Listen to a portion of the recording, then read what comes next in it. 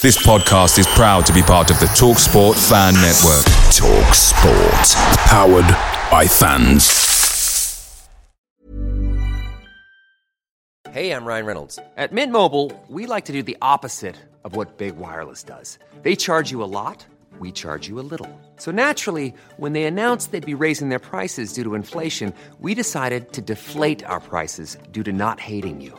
That's right. We're cutting the price of Mint Unlimited from $30 a month to just $15 a month. Give it a try at mintmobile.com/switch. $45 up front for 3 months plus taxes and fees. Promo rate for new customers for limited time. Unlimited more than 40 gigabytes per month. Slows full terms at mintmobile.com.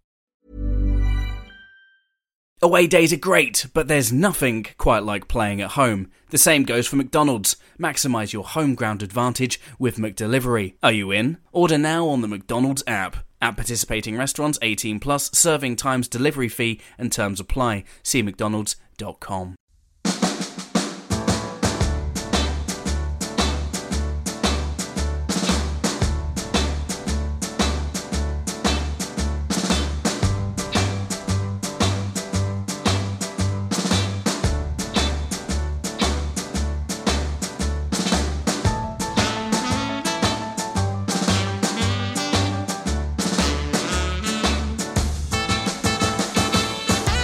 Welcome back to the Heroes of HB12, the Wycombe Wanderers podcast powered by the fans.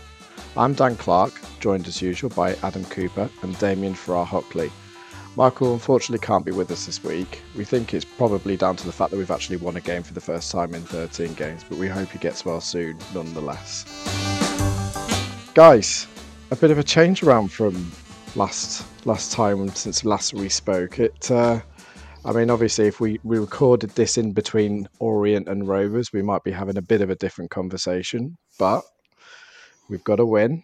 We've got a draw. We're now 1 defeat in 5. Is it starting to look up? Things starting to change, do we think? Certainly more positive, isn't it? I mean, I think anybody in their right mind who had been offered 4 points out of those 2 games before the break would have absolutely snapped your hand off for it. So, yeah, very, very positive. And yeah, I think I said to a few people on Friday night, and Damien thought the same, we went together. But really, Friday night was probably in many ways what we needed. We just needed a real battling, digging performance with a clean sheet. No matter how ugly it was frustrating because they weren't that good. And, we didn't have any shots on goal. We didn't create a lot. But I think that very much built the foundations for New Year's Day. There was a bit of stupidity at the end from a small minority, but quite a vocal minority, I would say, who had obviously had too much to drink and thought it was a good idea to vent their spleen at some of the players and the manager. And look, people are absolutely, we've said this before, people are absolutely within their rights to air their views, but booing players and shouting at players and shouting at the manager doesn't actually achieve anything. And Blooms actually came out on New Year's Day, didn't he, and said why Sam Vokes hadn't started. And to me, it was quite obvious that a player of his age was never going to play in all 4 games over the break, particularly off the back of a hamstring injury. So I think a lot of that behaviour was a little bit unnecessary. But New Year's Day felt a lot more positive. And just a very, very quick note, tongue-in-cheek, the fireworks were absolutely amazing, weren't they? Well worth the wait. It was worth watching. Yeah, it was we were happy to see him for once as well. We were happy to see him. Yeah, well worth the wait. I think a lot of people had given the owner quite a lot of unfair stick. The owner who's got us out of the shit more than once, invested well in the squad. And at least tried to do something different. He was getting a bit of stick, and I think unfairly. So I'm pleased that we got the win. I'm pleased the fireworks went down well, or went up well, whichever way you want to look at it. And we're in a positive place. Friday night was, I don't want to say a kick up the arse, but it was just something that the team needed. It would have been nice if at the end they got sort of applauded for getting a draw. I mean, I would say 90% of the crowd went there expecting us to lose that game. I I'm not going to deny it. I was one of them. But it was, as Adam said, a battling performance. It was, the passion was there. It's just that final part we couldn't do. We just couldn't put the ball in the net. And they actually, for me, made defensive changes towards the end to save their point. So it shows, we were going in the right direction. And then you go to Monday, which was just, it was a roller coaster of a game. First half, we played really well. We deserved to be up. And I don't know what it was. The sending off, which, by the way, was definitely a sending off. Having seen it again, I didn't agree with it at the time, but that's just one view. It seemed to galvanise them. They seemed to just think, right, we're going to go for this now. I don't know whether it was down to his formation that he put in, but everything clicked. I know myself and Adam have spoken about in the past us trying to put square pegs in round holes. It just seemed that he found all the round pegs. We said, didn't we? How good right Taylor to 10. Yeah, it all worked. Yeah, it just all clicked. And then, so when we were 3-0 up, we thought, we were in dreamland basically, especially with 10 men. I'm not surprised that we conceded. I was a little bit worried towards the end when we conceded 2. I thought they might get 1 in that sort of the inevitable onslaught, and looked like the referee was determined to play for as long as it took for them to equalise. But yeah, when that shot hit the post at the end and he blew the whistle, the feeling was just, I don't want to go as high as euphoric, but it was the release of energy. It was marvellous. But yeah, Monday was so far attached from what we've been doing in the last 12, 13 games. It was just, if we can keep playing like that, there'll be no issues. It was odd though, wasn't it? Because usually, in the past weeks, and Orient, obviously I'll go back to Orient in a bit, but Orient was a carbon copy of where we've been for this run of form. No shots on target. We didn't really we'd score all night, and it was basically, if you copy and pasted Cambridge, Burton, and a few other games, that's exactly how it was. It's just odd with Bristol Rovers. Something seemed to click, and obviously we went 1-0 up deservedly, which is great. At this point of the sending off, I was thinking, do you know what? Here we go again. We're going to scrap here. Hopefully get a draw out of this now, considering. But something just seemed to change and something seemed to work. And I don't know whether that's because the formation was set up right and the tweaks that they made at the point of the sending off shored everything up. Even Rovers fell apart. For us to get those 2 goals in quick succession, it kind of... It's definitely that fight and that passion that we've been missing for the last few games. And not to say that the effort's not been there from them, because, I do get it's hard to build up that confidence. But I don't know, we didn't do it in a normal kind of way where you kind of scrape a gritty 1-0 win and then that kind of builds your form. It was near on emphatic, to be honest. If it weren't for those 2 goals at the end, that would have been an emphatic victory considering the circumstances. They flattered Rovers, those 2 goals, just to say. They did, didn't they? They flattered Rovers to get those 2 goals. 3-2 is a flattering score. Mm. And their manager said, didn't he? Their manager said they were poor. Yeah. He thought that we were the better side. He was very complimentary of the way that we played. And look, that's how Bloomfield wants to play. He's always said he wants to play with integrity, with intensity. He wants to press. And I thought our press was really good. We sat up in the Frank Adams, which is very rare for us, but we sat up with Damo and his brother. And obviously it just gives you that different view. And there was really obviously a plan for the press. There were sort of 4 or 5 players going at a time. If Rovers had the ball down their left, then it was the players on the right-hand side who were pressing. If they had it down the other side, it was the players on the left. If they had it down the middle, there was a clear and obvious plan to press from the back forwards. I thought, look, you could go through every single player and say they did something well. either end of the pitch. Obviously, Striek made some fantastic saves. But Taff, I thought, was absolutely outstanding. Probably the unsung hero. Everybody said how good Potts was, and rightly so. He was brilliant. Taff and low seems to work, doesn't it? Yeah, and Vokes had his best game for a long, long time.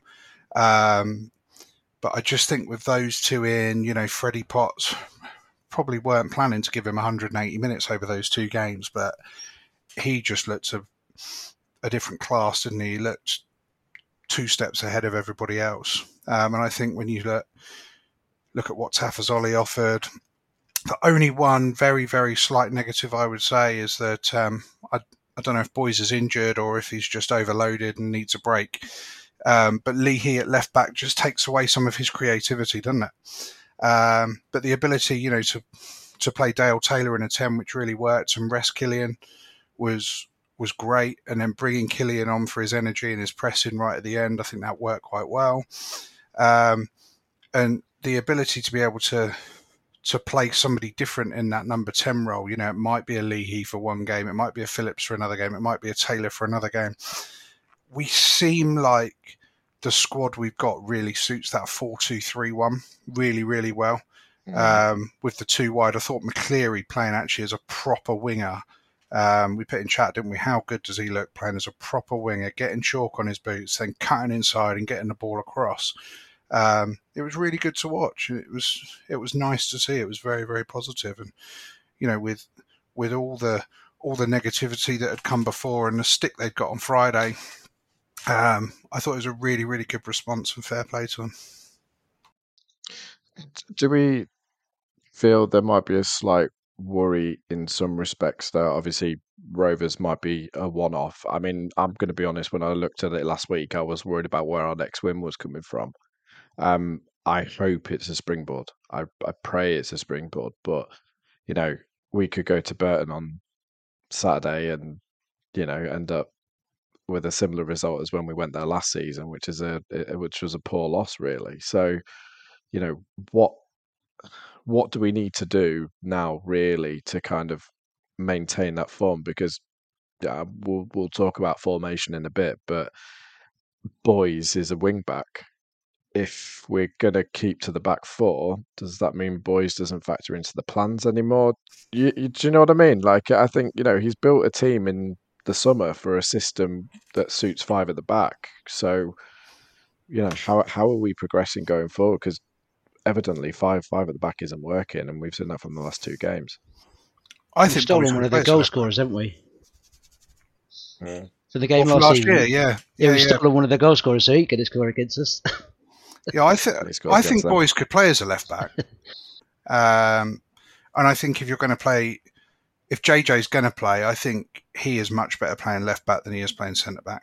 I think Boyes can play there. Vincent Young, I think we've seen him used in the last couple of games. Not the last couple of games. He came on and was very defensive against Rovers, but certainly against Orient, used further forward. I think we'll continue to use him further forward. And perhaps look at like Boyes, JJ, Leahy on the left. And then the opportunity to look at Grimmer, Pattenden when he's fit, and McCarthy when he's fit on the right. All sorts of options there. Those two in midfield, Scowen and Potts. How many times did we say it before Potts got injured? What a partnership. Potts just allows Scowen to go and do so much more than that ratting around. He's so good at the ratting around, and you don't want to criticise him for doing it because he's so good at it. But he's so much more, isn't he?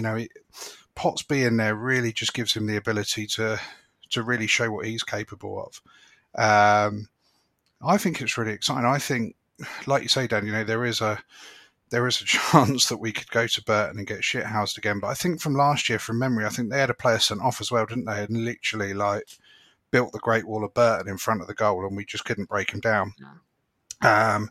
Whereas this year, I think we've got some slightly more creative players.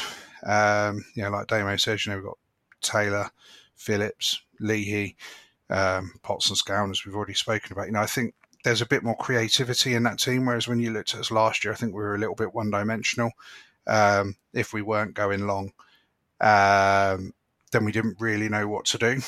And look, let's just hope that it's a springboard. And let's be honest, if we go there and we can nick a win, then that sets us up really, really well for some tough games that are coming up. You spoke about our fixtures coming out of January last week, Dan. How nice would it be to go through January picking up sort of 9 or 12 points and then coming out the other end with some confidence going into that hideous run of games. And it kind of goes Saturday, Tuesday, Saturday, Tuesday, Saturday, Tuesday, doesn't it? And I know we've got the Pizza Cup next week, but sort of exclude that. When you look at the league fixtures, we've got Bolton on a Tuesday night. I think we've got Wigan on a Tuesday night. There's a couple of really horrible long Tuesday night trips in there. So it's going to be tough in February. So, yeah, like you say, it needs to be a springboard and not a one-off. But as long as we can use it as a springboard, take the positives from it and continue in that vein, I'm really, really confident that we can still get something out of this season. And I think, as we said, really we're expecting a top half finish. And I think if we get that, it's been a good season. One caveat we've got to factor in is we're not going to have Scowen. For what? Is it one game or is it 3 games for that? 3 games, isn't it? It's going to be 3. 3 games. That is in the past that's been huge for us. Yeah. Do you think Leahy will play in there? Well, if he's going to play Boys or Jacobson, I reckon he could. He could do the Scowen role. I really think he's capable of that. That's the change I would make. But yeah, we just don't want to let Potts get pulled into doing the Scowen role because he's not that sort of player, and I don't think he'd suit it. We need him to be the creative link between the defence and the attack, which is what he has. He played all the game on Friday night. He wasn't quite there. He had been out for a long time. You could see he was back in the groove on Monday. He kind of does both, doesn't he, Potts? Yeah, he does, but he does do the attacking side better than he did. I was reading something the other day about Jude Bellingham. This is going massively off piece, but I was reading something the other day about Jude Bellingham, and the reason that he wears number 22 is because his dad said to him when he was young that if he wants to be a world-class midfielder, he has to be an 8, a 10, and a 4, all in one. You can't be an 8, a 10, or a 4. You got to be all 3 in one, and that's kind of like the closest that I've ever seen at our level of having a player who can do all the jobs. He can break play up. He can do the defensive bit and sit in front of the back four like he did at Leyton Orient. He can be the box-to-box, but he can also be that creative influence and that creative spark going forward. There's not many of them in this league. And, it's really easy to be biased, but he's not ours. He's going to be playing in the Premier League next year. There's absolutely no doubt. But yeah, it's a nice problem to have. Where the hell do you play him? He's good at all 3. Stick him in there, and I think just give him a free rein. I think Leahy's got the intelligence. If he does play centrally, I think Leahy's got the intelligence to do the other bit. I think it's exactly that. I think the thing is with Potts is we know what he does best, and the difference showed over, especially in the Bristol Rovers game, the way he was spraying the balls around and linking up the play and everything. That's exactly what we need him to do. Where we need to make sure that we maintain that is obviously with Josh going, you need someone to support him in that midfield role where it allows him to do what he needs to do while they pick up the pieces, really, and just let him work his magic. And that's where I think you're right, Damo. I think Leahy is the person for that. The vulnerability, though, is obviously defence with left back. If I don't know where Boys is at the moment, if he's injured or if he's just not playing at the moment, but JJ is getting on a bit now. He'll get rinsed by Burton's wingers if he's not careful, which is why he's gone back to that centre back role a bit more. So it does leave us vulnerable a little bit, doesn't it? If they keep talking about these red markers, don't they, with the young players, and old ones. Yeah, and the old ones, and it just makes me think. Boys has had an awful lot of football.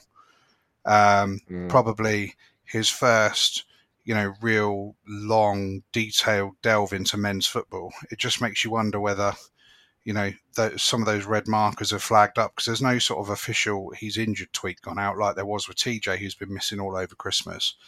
It makes you think that probably they're just being a bit cautious with him because they don't want to go down the route of him getting injured and losing him for 8 or 10 games like we did with Freddie.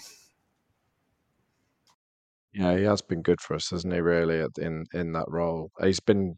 I'd say he's been quite consistent as well. To be fair to him, yeah. After those first 2 games, he was terrible, and he really got a pasting at Lincoln, didn't he? And it could have gone the same way as Breckin. It could have gone down that way of head drops and doesn't get back in the team. But I think it really shows what a good pro he is and what a good guy he is. The fact that he had a couple of bad games in his first 2 games and he knuckled down and he showed that he's got balls and he's really come back and looked every bit a capable first team left back at this level. And I'm not as convinced with him as I am with Freddie Potts that he'll go on and play in the Premier League. But I'm convinced that he's going to have a decent career. He's a good player. Seems to have quite a level head. He's moved down here. He's obviously taking it seriously. So fair play to him. Yeah, I could see him being definitely upper end League One Championship kind of player in time. I mean, yeah, who knows? He might make the Premier League. He might surprise us. You look at when Ali left us for Wimbledon, we didn't really kind of see him doing what he did at Wimbledon. He has, so you never know. But he's been one of those consistent players, hasn't he? Where I really want to make sure we keep him fit and keep hold of him until the end of the season. Because the worry is as well at the moment, he is on loan. And there's a few situations at the moment where players have been playing a certain way or teams haven't been performing as well and they've gone back to parent clubs and shipped off elsewhere. You look at Swindon losing their 2 best strikers to Bradford. Colchester. And then Colchester losing Joe Taylor, who we'll talk about later on. Finn Azaz has left Plymouth to go to Middlesbrough, so do we think Breckin's going to get shipped off? Well, Breckin's gone. Yeah, so he's left us. Where are they going to put him, do you think? He's supposedly going to Southampton, isn't he? So the head of youth development at Southampton was the head of youth development at Man City and really likes him. What's he going there on a loan? The thought is that Southampton will sign him. I just don't think he's that level. Obviously, Russ is really good mates with Matty. So I'm sure that there'll have been some conversation there. And I don't think he's that level now, but I think technically he's a really good footballer. And if you muscle him up a bit and give him access to the men's game in an environment that's smaller than the environment he's going to have access to at Man City, I think he could be a really good footballer. But unfortunately, when you're playing League One, you've got to come in and you've got to be physically ready for it. And you got to hit the ground running, haven't you? Yeah, I don't think Man City were fully aware of how physically ready he needed to be. It just wasn't there. And I think the Championship is a different league. It's physical for different reasons. But I don't think he's a bad footballer. He's certainly a really, really good guy. And I think he'll do well at a club like Southampton, who have got a really good record of developing young players. So good luck to him. But it's got to be mutually beneficial as well, isn't it? Because we've now got another loan place we can use. Yeah, 100%. There is exactly that. I mean, and that's going to be beneficial. I think with Keane Breckin, though, obviously, we could tell that he wasn't. If you compare him to Potts, for example, there's 2 very different levels of where they're at in their career, and obviously with boys physically as well. Physically as well. Exactly. I don't know whether Keane Breckin fit into our system, if that makes sense. I don't think he was the type of player that we needed for what Blooms is trying to do, and I think that's probably why it hasn't worked out as much as it has. But if you're going into a team like Southampton and they, obviously they're playing a different standard of football that might suit him a bit more, that's where he might flourish, and that's exactly where you see people like Ali who end up flourishing at Wimbledon. So you never know. It might work out, or it might be another Luke Bolton. Who knows?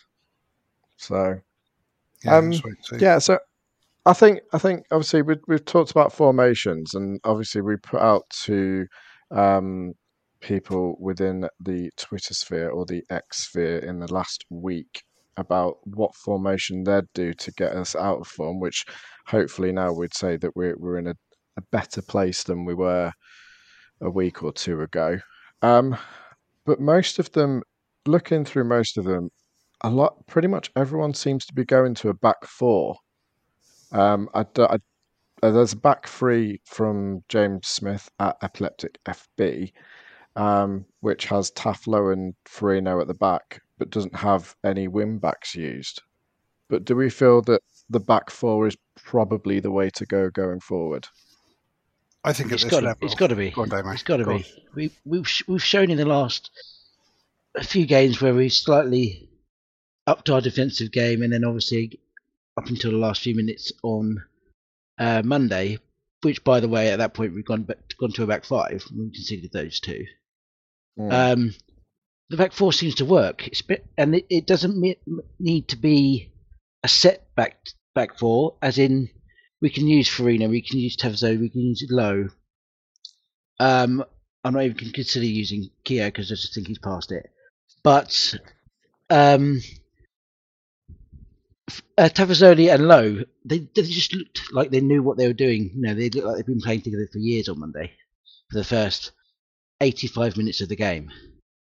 Only when we brought on the extra player and had to play Farino at right back because Grimmer had a problem, did we actually look shaky again? So a back four has got to be the way to go. It just looks so much better. They've been playing that for years, and it's only since Bloomfield came in he's been wanting this back five, and I just don't think it works. Just let them do what they know how to do. I just think at this level, as we've said a million times before over the last 4 or 5 weeks, try and keep to the basics. Playing 3 at the back or 5 at the back, however you want to say it, whether you're playing with wing backs or whether you're playing with an extra man in midfield, however it works, it allows you to become overrun in the channels. We're not blessed with pace at the back. I think if you've got 3 really good, really athletic, if you've got 3 Chris Farinos playing centre back, you can probably play a back 3 and get away with it. But the problem that we're getting is our fullbacks are getting really far forward. We're then getting nipped in the channels over the top. How many times have we said, the one that really sticks out in my mind is the goal against Oxford, where the guys literally just run with absolute miles. And the back 3 have had to pull so wide because the fullbacks have gone that nobody's gone to the ball. I think a back 4 is much easier for players to understand. It gives you more of a defensive base. And it also means that your fullbacks, although the fullbacks will still get forward, as we saw against Bristol Rovers, and they'll still put good balls into the box, they're much more defensively focused. The 2 in midfield works really well because, Scowie might go and Potts will hold, and then all of a sudden Scowie will hold and Potts will go. And then you've got 4 players who are absolutely, unequivocally, 100% dedicated to attacking and to pressing. It also, having that extra row, so you hear people talking about playing through the lines, but having that extra row of players, the 4-2-3-1, it enables us to press in stages rather than having to press as a team. If you play like a 3-5-2, for example, and there's a ball that comes through the midfield, all of a sudden you're on the back 3. Whereas if you're playing 2 in front of the back 4 and the ball goes through what I would say like the midfield 3 or the 3 behind the striker, you've still got 2 very, very capable defensive midfielders who can pick the ball up. For me, a 4-2-3-1 gives you so much flexibility. When you're defending, if you really want to, you can change it to a 4-4-2. You can bring the 2 wide players back, which is what we were doing against Bristol Rovers. Bring the 2 wide players back. Vokes comes shorter. Taylor goes the other side of Vokes. When the ball gets cleared, Vokes is flicking it onto Taylor, and Taylor's getting in behind, and it worked really well. It enables you to play through the lines when you're attacking. Much easier. It's not asking for worldy, crossfield 60-yard balls to be played. And it also, and this is something that was really, really evident against Leyton Orient, with that 4 at the 4 at the back and the 1 holder, The problem with that is that if you're putting the ball into midfield and there's only one player and then there's 4 in advance of him, you're almost overloading the attacking end of the pitch too much. And all of a sudden, the players are panicking. So they're going long because they're thinking, shit, I don't want to give Potts the ball because he's the only one in the centre of the pitch. So they're going long. Whereas when you play a 4 and a 2, it gives you an extra body in the middle of the pitch to be able to receive the ball and play the ball to. And I think that's why there was such a massive difference between what we did on Saturday and what we did on Monday. It wasn't necessarily the mentality, but the centre-backs were receiving the ball and saying, shit, if I give that to Potts, I'm going to give the ball away. They're on the overload. They got 3 playing in central midfield, and it was almost like 3 of their central midfielders playing against Potts at times. Whereas when there's 2 in there, Scowen and Potts are perfectly capable of playing their way out. And I really, really like that. And I like Taylor in that 10 because we've spoken about it before. He's got the tendency to drop back anyway. So Taylor playing as a 10 actually meant that at times he was coming into midfield and making that midfield a 3. But when we were attacking, he was then creating a link between the 2 holders, if you like, the double pivot, as Gareth Southgate calls it, and Vokes. And I think it just looks so much more balanced with that 4-2-3-1. So for me, there's no reason to try anything else. I think he's accidentally stumbled on his best formation. And that's how we should be looking to develop it. Do we think that's how Blooms will stick it though? Because obviously he's got a vision. We know what he wants to. He does like his win backs. Does he now kind of not admit defeat on that? Because that sounds quite drastic. But a 4 works. I think everyone can see the 4 works so much better. And obviously the reasons you've described there, Adam, it does give us more versatility. It gives us that flexibility, and as you said, it's made the difference against Rovers. I mean, even when Josh was sent off, the way that we kind of formatted the midfield a bit more to still give that support, but obviously still have that attacking drive. It really did help. Do you think there's an element of he might start deviating back towards a back 5 again in time, or once we've started to get a bit more comfortable with things, or what do you think? I think we've seen it, haven't we? I mean, we saw it at Orient. We know he wanted a point, and he put 5 at the back. We saw it again on Monday. In times of adversity, and I hate criticising people, particularly in defeat. But I think that was completely the wrong sub, giving Richie Keogh that role that late in the game. Yes, he's experienced, but he's coming on with cold legs. We're a man down. We're being really overrun. Just the wrong player at the wrong time in the wrong circumstances. I would almost have preferred it if he'd kept with a 4, and just put Phillips in that midfield, because I think Phillips' energy and his ability to get around the pitch would have been much, much, much more beneficial in the middle of the pitch than Keogh. But there's obviously a tendency for him. His comfort zone, his security blanket is the 5 at the back. I think what's really positive about Rovers shows that he isn't being overly stubborn, and he is kind of admitting the fact that we need to find another way to play. And if it means that we start games with a 4, we go ahead, and then he goes to a 5, and we can learn to play for a 5 with a period of time, particularly when we're away from home, then it might be a positive thing. And being a one-trick pony is never good. There are going to be times where actually playing a 3 will benefit us. But I don't think it's the kind of thing that we can do it week in, week out. And we've been shown, particularly when we play against sides who have got quick, pacey wingers, that playing a 3, we get caught out in behind. And that didn't happen with the 4 at the back. So all we can say is, look, we found a formation that appears to work, and let's hope that he continues with it for as long as possible. He's an intelligent guy. Sorry. He's an intelligent guy. He's not going to look at it and go, well, that worked, let's not do it again. Unless he wants to get himself sacked. But he's got some good coaches with him. They've got to realise, and they've got to notice that it works. And the stubbornness has to go out the window. I don't care if he thinks the way forward is to do it that way, do it with 5 at the back. You just got to look at it and go, look, the results have upturned when we've gone to 4, especially defensively.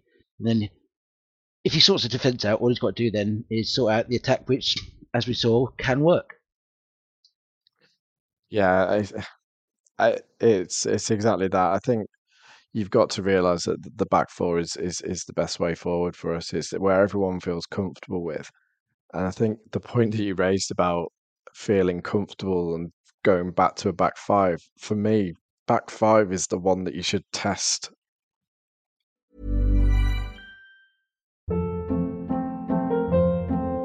Hold up. What was that? Boring. No flavor. That was as bad as those leftovers you ate all week. Keke Palmer here, and it's time to say hello to something fresh and guilt-free. Hello Fresh. Jazz up dinner with pecan-crusted chicken or garlic butter shrimp scampi. Now that's music to my mouth. Hello Fresh. Let's get this dinner party started. Discover all the delicious possibilities at hellofresh.com. It's the 90th minute. All your mates around. You've got your McNugget share boxes ready to go. Your mate's already been booked for double dipping and you steal the last nugget, snatching all 3 points at the death. Who doesn't love a last minute winner? Order McDelivery now on the McDonald's app. Are you in? At participating restaurants, 18 plus, serving times, delivery fee and terms apply. See mcdonalds.com. When you're playing teams at the lower end of the table. Yeah, it shouldn't be That's your what- go-to. Or in the Pizza Cup. Yeah. Or in the Pizza Cup, exactly. We don't care about the Pizza Cup. So if he tries it then and we lose, we lose. It happens, whatever. It's Pizza Cup. But the concern is obviously we go back to a back five, and then that's when panic stations start kind of going off, and that it shouldn't be that. Like, it's that element of game management, I guess. And I know that's what he wants to do in time and what have you, but he really needs to stick with this back four now, and I think that will be pivotal in us getting results in the next few weeks, especially against the teams that we've got coming up. A question for you though, and it's an interesting one. I'll reveal the general consensus from the wider population shortly, but who do you have in your back four? If everyone is absolutely fit, we've got a full squad, everyone's fit, who do you have in your back four? Current form, I'm going Boys, Tafazolli, Lowe, Grimmer. Totally agree. Couldn't say any different to that. Do you know what? I'd say the same. And the interesting consensus is the majority of people have gone with a Tafazoli, Farino back.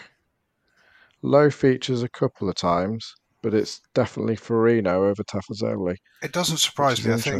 I think Farino's obvious benefit is his pace, isn't it? And for whatever reason, this season he just hasn't kicked on. It just hasn't happened for him. He's had some really scraggly injuries. He's been in and out a little bit. He obviously had the transfer saga at the beginning of the season, which didn't happen. And there was even reports of him, turning up at QPR's training ground opening. Whether or not they're true or not, I don't know. But him actually the wingy style. Being there, yeah, exactly that. Yeah, he's obviously been invited and turned up. So, he obviously thought in his mind that it had happened. Look, we don't know, do we? We're surmising from things that we're hearing from people supposedly in the know. But for whatever reason, he hasn't kicked on. I think at the top of his game, I think Farino is probably a better option, particularly long term than Taf, particularly with Tafazoli's injuries. But I think at the moment, Tafazoli and Lowe is working.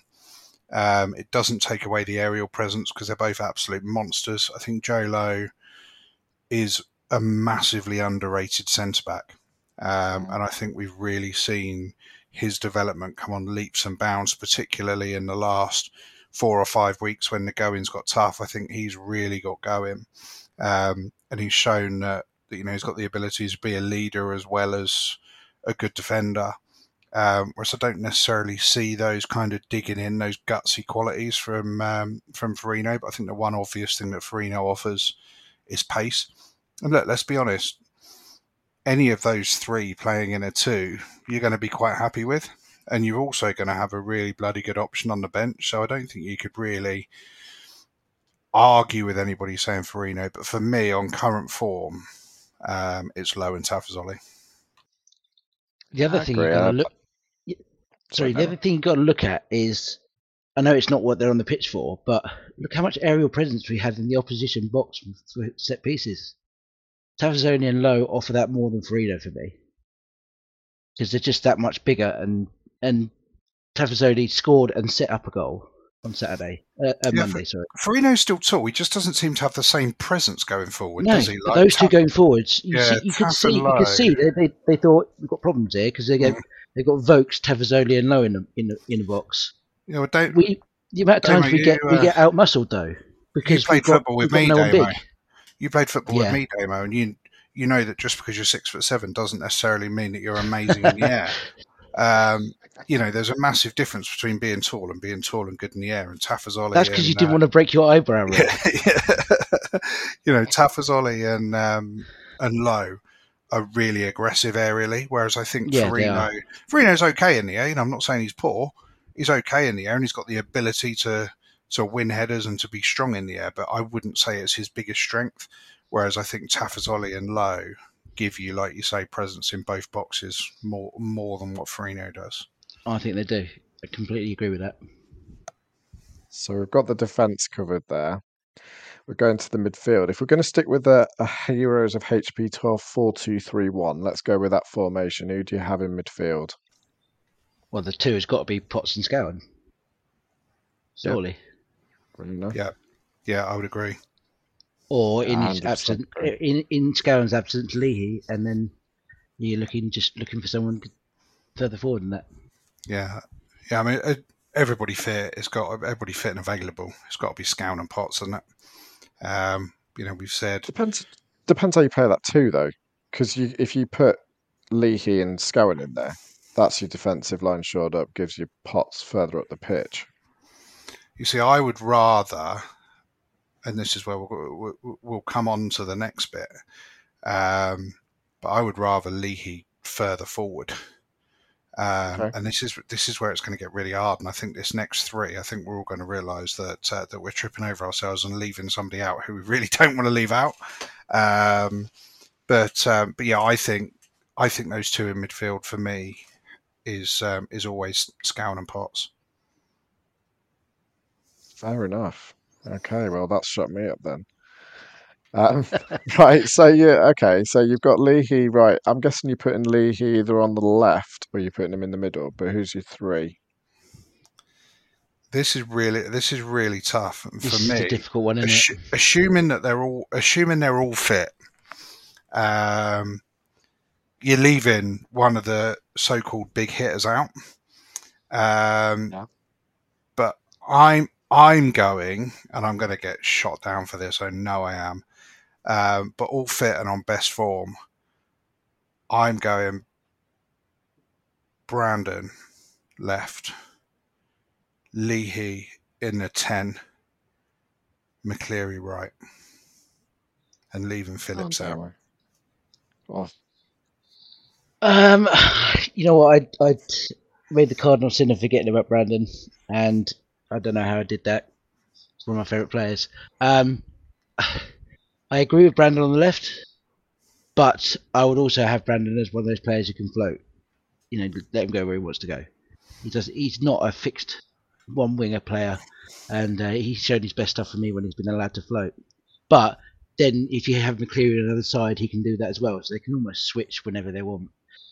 In the middle, because we've also got to factor in the fact that we've got Kone now as well. And this is the other thing. Are we going to have 3 in the middle, but one of them as the second striker? Or do we have Leahy in there? I mean, I don't see how we can drop Leahy. I'm actually going to go out on a limb, put Brandon on the right, Leahy on the left, and I'm dropping McCleary. Who's playing as your 10? Del Taylor. Not Phillips. No. No. Start. Yeah, me too. If he plays like he did on Monday, if it works. If it doesn't work, hoik him off at half time and put Phillips Yeah, in. me too. Do I've you left know both what? of them out. I've left Taylor and Phillips out. I know. This is crazy, really, if you think about it. I mean, I'm gonna go against you on the two because I'm gonna stick with my guns and go with Scowen and Leahy as your two. I'm gonna put Potts into your 10, and then and this is where Adam's gonna shoot daggers. I'm putting Sadlier on the left. I forgot about him as well. Over Hanlon. Look, Brandon for me fits into your number 10 and on the wings and things like that. And from an impact point of view, that's where Brandon does well. That's exactly why I'd do that. You know what? Sadly, over the last few games, I don't think he had a great game against Orient, but he's come on. Yeah, he's been all right, but nothing compared to leaps and bounds. Yeah, nothing compared to like your Hanlon against Oxford. His performance at the beginning of this season for me, he's been the best version of Brandon Hanlon that we've seen. But he has. But it kind of outlines the options that we've got when they're all fit as well, doesn't it? Well, this is something I was going to. I mean, we'll go for your number one at the top in a second. But does this not highlight? And this is the conundrum, and maybe it's another conversation for another time because time's getting on now. But we've got so many options up top, but we're not getting the goals at the moment. I know we're talking about panacea approach where everyone's fit and everything's fine, but what's not clicking between all these different players? Is it because we've got so much choice that we don't know what our best, attacking options are, or why aren't the goals coming from it? Really? I think it has been the inconsistency, hasn't it? It's been the inconsistency that we've had to have because of the injuries. Sadly, it came in late, and look, he's looked okay the last 3 or 4 games. A bit of a sticky start. And I think everybody would admit it's a sticky start. That's as nice as you're going to be about him, isn't it? I don't think I'm being biased when I say he had a sticky start. I thought he was very, very good against Bristol Rovers. I thought he was really good at Derby. That's the best that I've seen him. Really aggressive. He's a bit, and we touched on this, Damo, on Monday. He frustrates me like Kevin Betsy did because he's got all the ability and he gets into some really good positions. And a couple of times on Monday, he beat someone. And instead of just getting a ball in, he either tried to score a worldie or he tried to beat him again. Just get the ball in the box. Do you know what I mean? He's done so well to get there as well. Just get the ball in the box, get the ball flashing across. And you look at McCleary, I would say Monday was the best version of McCleary. It's head up and it's ball in the box, whether it's flashing along low and hard or whether he's floating it in. And I think Sadly is still trying to find himself. There's definitely been some green shoots of improvement over the last couple of weeks, but for me, he doesn't get anywhere near our best team when everybody's absolutely fit. But like you say, Dan, this really outlines in all positions how strong we are when everybody's fit. We haven't spoken about Kane Vincent-Young. We haven't spoken about Jacobson. We haven't spoken about Jason McCarthy. We've not spoken about TJ. We've all left Phillips out. There's some really, really, really talented players who you could make a real good argument should be closer to that first team than what we're making them. So, yeah, even discuss David Wheeler. No, exactly. It's. I'm just glad we don't actually have to make these decisions. Yeah, absolutely, Exactly. 100%. And it does make you wonder whether Blooms has actually looked at it and gone, shit, who do I start? Do you know what I mean? He's realised that. I don't think we can have expected that Potts was going to be as good and as influential as he has been. I think that's been a real pleasant surprise, but he's probably looking at his squad and going, Jesus, I could make an argument for 3 different 11s. And almost 3 different formations. That must make it very, very difficult as a manager, but ultimately, that's what he's paid for. And he's got to make the tough decisions, not us, thankfully. I agree. I mean, I think if you look at generally elsewhere and what others have said, I'm just having a quick look through, and there is a very similar consensus to us all with, Josh and Potts in the middle. A lot of people have included Phillips, and I think, that passion and how he's played over the last few weeks, he's essentially carried us Yeah, you can in totally terms make of. an argument for that. Yeah, and that's good. If you look at Nothing But Good Times, has put a 4-3-3 with Potts, Josh, and Phillips in the middle, with McCleary, Vokes, and Leahy up top. So, that's you've got Lee. He's so versatile there. You could put him pretty much anywhere. We've talked about him in defence midfield, and you got an option up here as a left forward or left wing there. Yeah. A lot of people included Sadlier. Sorry, Adam. Good one here by Felipe, our friend from South America. He's done a 4-1-2-1-2. So we've got Boyslow, Farino, Grimmer. Josh is your defensive midfielder with Leahy and Potts in the middle. Sadlier is your 10 behind Vokes and Dale Taylor. So, you're looking for similar players but different shapes. There's a lot of different shapes, which is interesting. It just shows That's a you very South American lineup, that, isn't it? A very South American lineup. I love that. That's the sort of thing that I could see Argentina lining up within a World Cup final. That's a proper formation, that 4-1-2-1-2. The going forward shape is the thing we need to actually. That's the bit that needs to be adaptable for me to get the players in that you want to play on the day. You can stick with your back line, but going forward, you can mould it around the players you've got and put them in their best positions. Yeah. No, absolutely. And I think that demonstrates the versatility, but I think sometimes versatility can be a bit of a curse because you don't know what is for the best.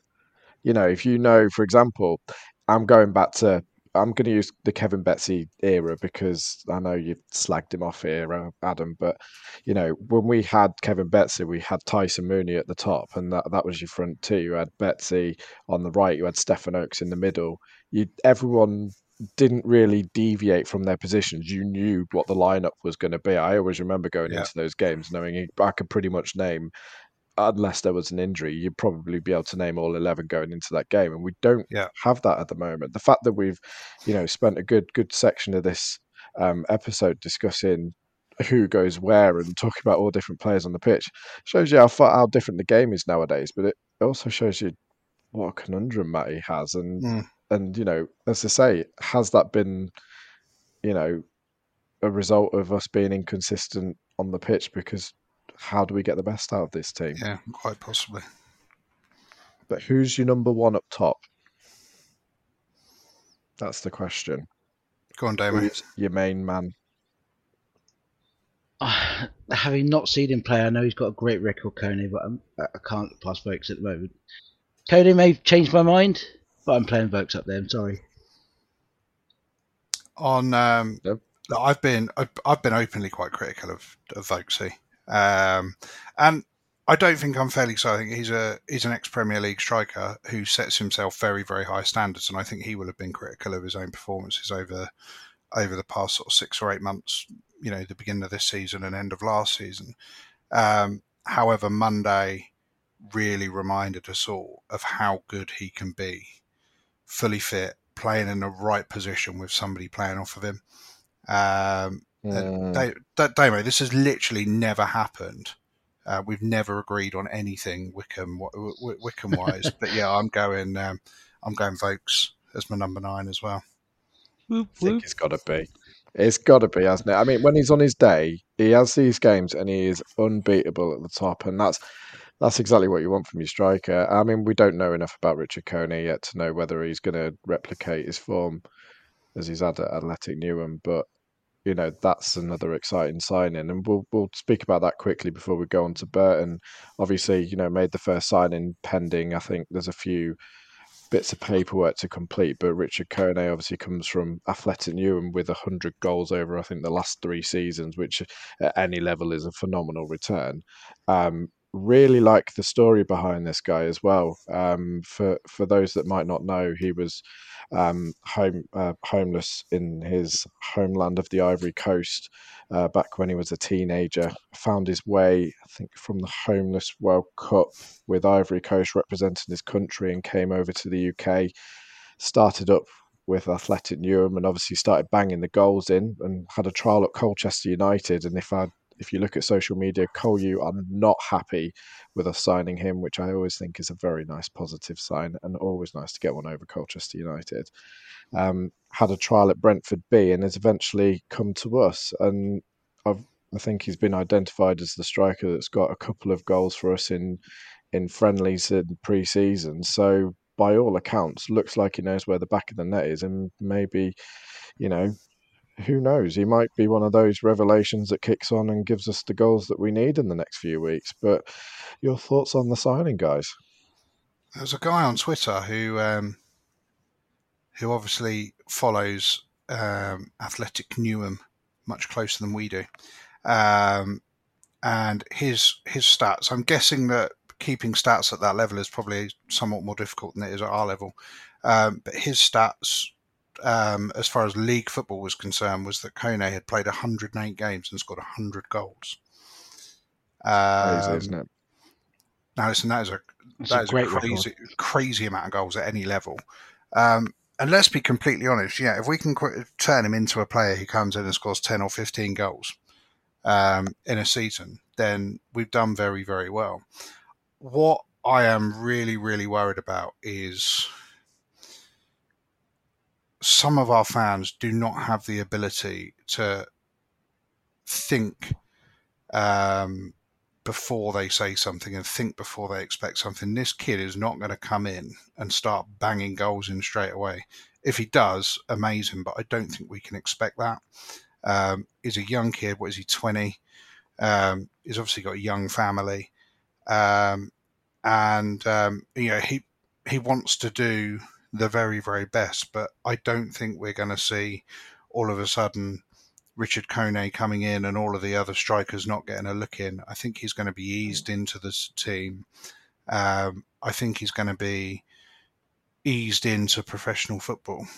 Touch wood, after, a few months of working with Matty, and in particular Sam Grace, who's got a really good record of doing good things with this kind of player, then it'll be really, really positive. But for me, this isn't a signing that is solving our immediate goal scoring problem. This is a longer term signing, and I think it's really, really positive. How long have we been saying, we need to dip into the non-league? It's really positive that we've actually started looking at these players. You've got the young lad at Amersham Town as well, who it's been well documented. We're looking at and we're working with Amersham on doing something there. How good is it that we're dipping into the non-league and we're being a bit brave, and we've actually now got a setup where we can bring these young kids in and give them a place to express themselves. And you look at Mehmeti, you look at TJ, you look at Chris Farino. There is a very, very, very clear and obvious opportunity of making yourself into a first team professional footballer. And how good would it be to see this kid who's had a really tough start in life do well for himself and really develop into a top footballer? I think the way we've got to look at him is that we've got to look after him, basically, because there will be those idiots, like you say, Adam, that will get on his back if he doesn't score in the first couple of games. But I would almost put him in to arrange quite a few more development team games, get him working with our style of play. Get the development team to sort of mimic the first team a little bit, and just see if he can work with that. And then obviously we can then put him into the first team games. Yes, I'd like to see him on the bench maybe for the next game, but I don't want too much pressure to be put on a guy he's still young as well. You've got to remember that. We don't want to destroy his confidence in the first 5 games because he hasn't banged the ball in, and there's the idiots who got on their players back at Leyton Orient doing the same to him. We've got to almost treat him with kid gloves, but let him loose to a certain extent at a level where he can find his feet, feel comfortable with the club, get to know the players. You know, he's come up, 6 steps, I think it is. And it's going to be different for him, but I just think we need to protect him from the idiots. Simple as that. That's where I've got to look at it. I think we've got to look at, our last signing from the Essex Senior League didn't do too bad, and that's Anis Mehmeti, who we signed from Woodford. That's very true. But he took a couple of seasons to get into it, though, didn't he? He took a bit of time, but I think Anis set the blueprint for how to develop a successful, talented kid in non-league. I think when you've got someone like Sam Grace there who can do what he does, I think it is very reassuring. I think he's come to the right place. The fact that we've got the ability to develop young players like this who have had their chance in non-league, have obviously got a bit of talent, and bring them on into where we need to be, I think is reassuring. Because if you look at, I'm not speaking ill of Cian Breckin, because I think, I don't think he was the right person for us at the right time. But if you look at him compared to Potts and the strength and everything else that he has, the technical know-how, the nuances of League One football, I think through the development squad, obviously with Cian, because he's come on loan from Man City, he has to adapt to that very quickly because he's expected to be part of the first team. Whereas, with Richard Coney, he's got time to be able to develop his skills, time to develop things further and get himself kind of box ready for League One. And I think it's come the other way as well, hasn't he? Whereas, you would expect somebody coming out of non-league to be, a bit used to getting a kick and the physical side of the game. He's playing against probably hairy-ass 35-year-olds who have dropped out of the professional game, whereas Cian Breckin's been brought up in an environment where, first of all, he's expected to play football in a certain way, and secondly, he's playing with kids of the same age, whereas you would think that Kone's probably been bullied by, 6'5", ugly 35-year-old defenders who don't care if they're giving him a kick or not. So he's going to be kind of a little bit ready by that physical side, whereas I think Breckin has come out of an environment where it's probably a bit more of a shock to him.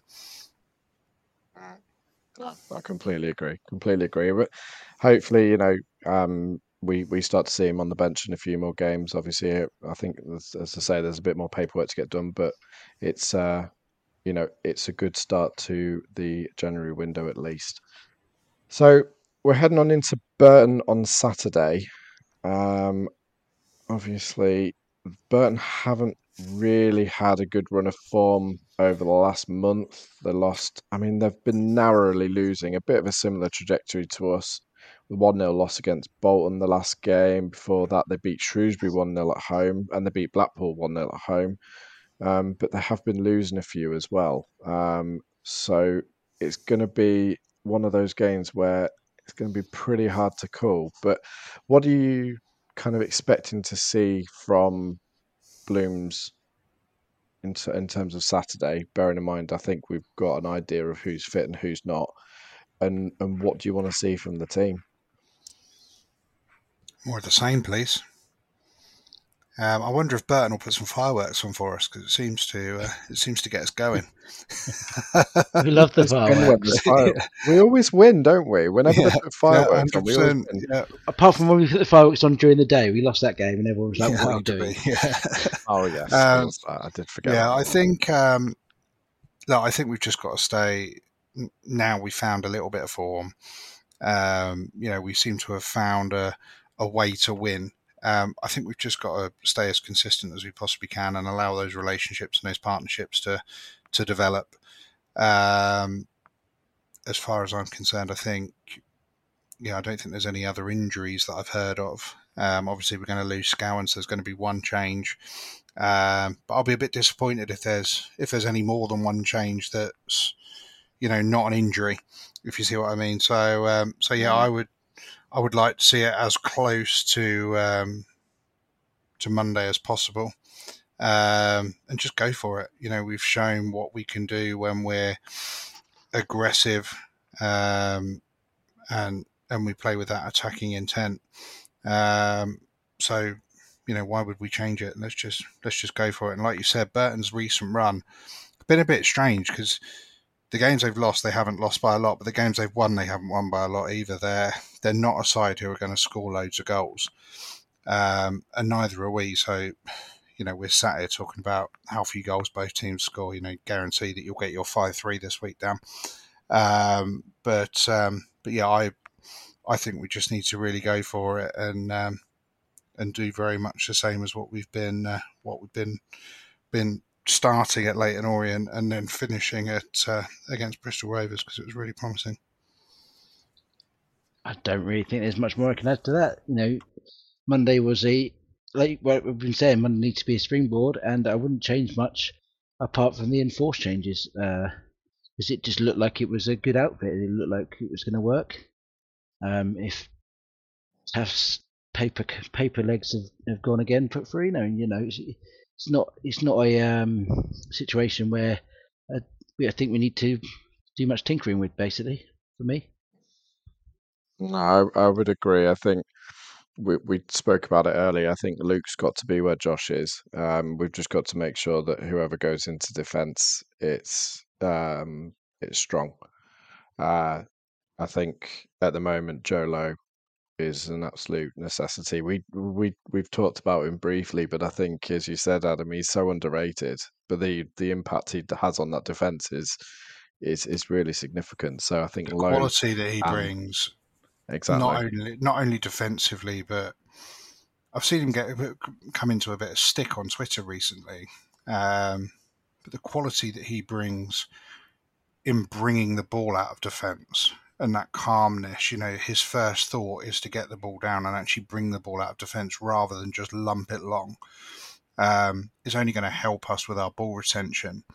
This is a guy who's been in and around the Wales first team, as we've spoken about, for the last couple of squads. So he's very highly thought of by people who are far more knowledgeable than us. But I think he's the kind of player. We've signed him. I think it was a 3-year deal, wasn't it? We signed him on a decent length deal. He's the kind of player that we should be building this side around. And yeah, I think, as you say, he's got to play. Now he seems to be fit and in form. I think he's got to be the ever present, if he can be. I think if we get the same levels of passion from Vokes, the same kind of oomph from Vokes, Taff, I think that makes a massive difference. I'm hopeful. Burton don't seem to score too many. Knowing now I've said that, they'll score 3 or 4 on Saturday, but no, they don't seem to score too many. Cole Stockton, who was touted to be arriving at Wycombe for years on end, seems to be on the bench and seems to potentially be on his way out of there as well. So, they don't seem to have the goal scoring nuance that they perhaps need, similar to us in some ways, I guess. No, it will be interesting. What are your score predictions? Go on, Damo. I'm going to go for 2-2. I'm going to go Mystic 2-1. Damo gets it. Mystic Damo always gets it. So you've said 2-2. It's going to be a 2-2. Thanks. Yeah, but I can't get the splinters out my arse quick enough. But I just we're away from home, and I'm just, it's just because I still haven't got full confidence in. We've had a few decent performances, but I just want us to be able to do it consistently. So that's why I said 2-2. What are you I'm going to say 2-1. 2-1. 2-1 to Wycombe. To Wycombe. I think we're going to go back to a bit of a scrap, maybe. I don't think Burton are going to give us the chances that Bristol Rovers did, because they're going to play a very, very different style of football. But yeah, I think coming out 2-1 on top of a bit of a scrap will be a good result, and set us up nicely for the Pizza Cup on Tuesday. Well, I didn't have a scoring 3 against Bristol Rovers, so it's pinned on for a 5-3 this week, so I'm going to stick with that. And can I actually point out, and this was kindly pointed out by Eamon Dodds, taught the chair boys, on aggregate this season we've beaten Bristol Rovers 5-3. So it's coming somewhere. I did see that. That was funny. Sean Devine didn't score 3 though, did he? Unfortunately not. No, I wish he was still around. But no, I'm sticking with my 5-3 and it will happen one day. And that'll do it for this week. Thanks for joining another episode of Heroes of HP12. If you haven't already, please subscribe on Spotify. And if you're loving the podcast, help us out by leaving a 5-star review. You can follow us on Twitter at Heroes of HP12. You can follow Adam at APCWWFC, myself at Dan Clark PR, and Damien at Damo1507. Hopefully Michael will be with us back next week. Hope you are getting better soon, my friend. We'll be back next week with more discussion on all things Chairboys, hopefully talking about another win. Until then, stay well, and come on you Blues.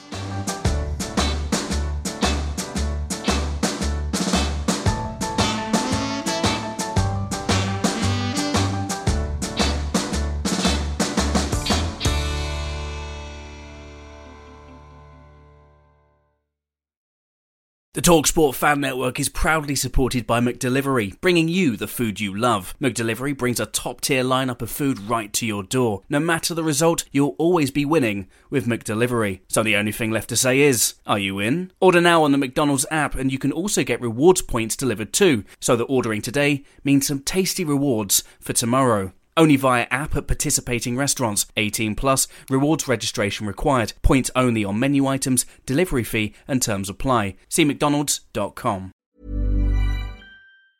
Ever catch yourself eating the same flavorless dinner 3 days in a row? Dreaming of something better? Well, HelloFresh is your guilt-free dream come true, baby. It's me, Keke Palmer. Let's wake up those taste buds with hot, juicy pecan-crusted chicken or garlic butter shrimp scampi. Hello Fresh. Stop dreaming of all the delicious possibilities and dig in at HelloFresh.com. Let's get this dinner party started.